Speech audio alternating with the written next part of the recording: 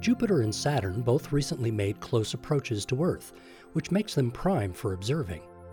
We call these times opposition because they appear almost exactly opposite of the Sun in the sky. You can look for them low in the southeast as evening twilight fades. Jupiter is easy to spot because it'll be the brightest star-like object in that part of the sky. Saturn, while not as bright, is just left of Jupiter. Neither will be twinkling like the stars.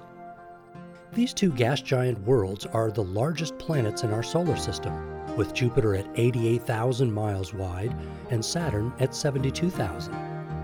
Saturn's rings are 170,000 miles across, more than twice the width of Saturn itself.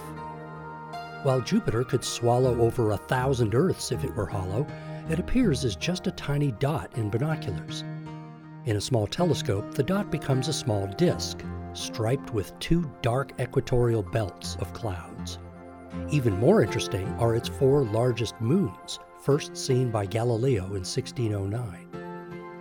Saturn will appear as a small oval in binoculars and requires at least 30 power magnification in a telescope to see the rings.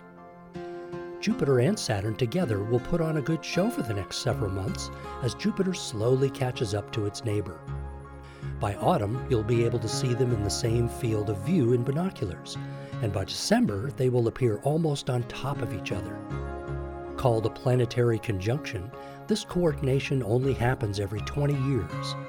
Of course, the two planets are not that close to each other in physical space, they simply appear along the same line of sight. With the Delta College Planetarium in Bay City, I'm Mike Murray.